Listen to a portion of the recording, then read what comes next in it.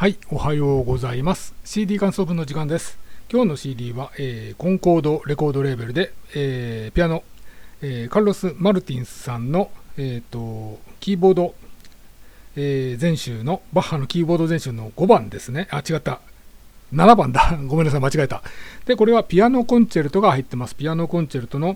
1番、5番、3番というふうに入っています。まずは、昨日のちょうど昨日のカザルスのプラドフェスティバルの、実況録音版に、ハスキルさんの、バッハのピアノコンチェルトが入っていたんで、それとの比較がしやすいですね。昨日の録音はさすがに悪かったので、今日のマルティンスさんのは普通に綺麗な録音です。で、あとは、そうですね、快適に聴けました。なかなか良かったですよ。で、まずマルティンスさんの、ことからいきますと、毎回言ってるように、今回のピアノコンチェルトでも、こうシンプルにフレーズを作ってるんですね。昨日の、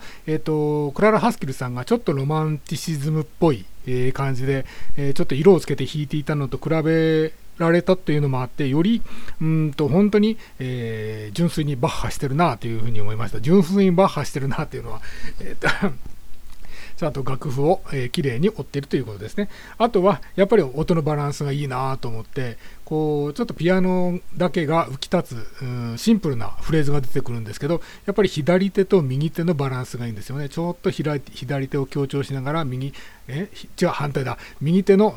フレーズを強調しながら左手の伴奏低音部を、添えていくという感じで、やっぱり、フレーズごとにバランスがありました。で、大体マルティンスさんのことは毎回言ってるので、言ってることは変わりません。で、今回は、バッハのピアノコンチェルトについて喋りますと、これ、ブックレット読んでたら、バイオリンコンチェルトが、オリジナルで、それをアレンジしたのがピアノ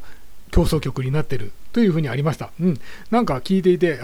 私の中ではピアノ協奏曲ってあんまり聞いた記憶はないんですよね。バッハの。なんだけど、どっかで聞いたことある音楽だなと思ったら、やっぱりバイオリンコンチェルトで聞いてたから、これ聞いたことあるんだというのがありました。で、中には何番だったかな、5番か。5番の三楽章とか、やっぱりこう、大きな音楽の流れっていうのがあるんですけど、そこにちょっと、ひねりを効かせたような、あれれっていうような、リズム使いをするので、なかなか面白かったなって、バッハさん意外にトリッキーなことをやるなって、激しいことじゃないんですけど、こう普通にタンタンタンタンタンタンってこう普通の流れるテンポで聴いていて、少しフレーズのアクセントがあるので、あれってちょっとずっこけるような感じがして、そういうところは面白かったですね。というのは、バッハさんの音楽っていうのは、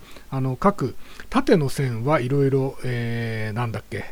ーションがあるんですけど、意外にこう横の線、音楽のリズムっていうのはそんなに、変えたりしない、人なので、そのリズム的なギャップの変化にちょっと面白いなと思いました。今回の、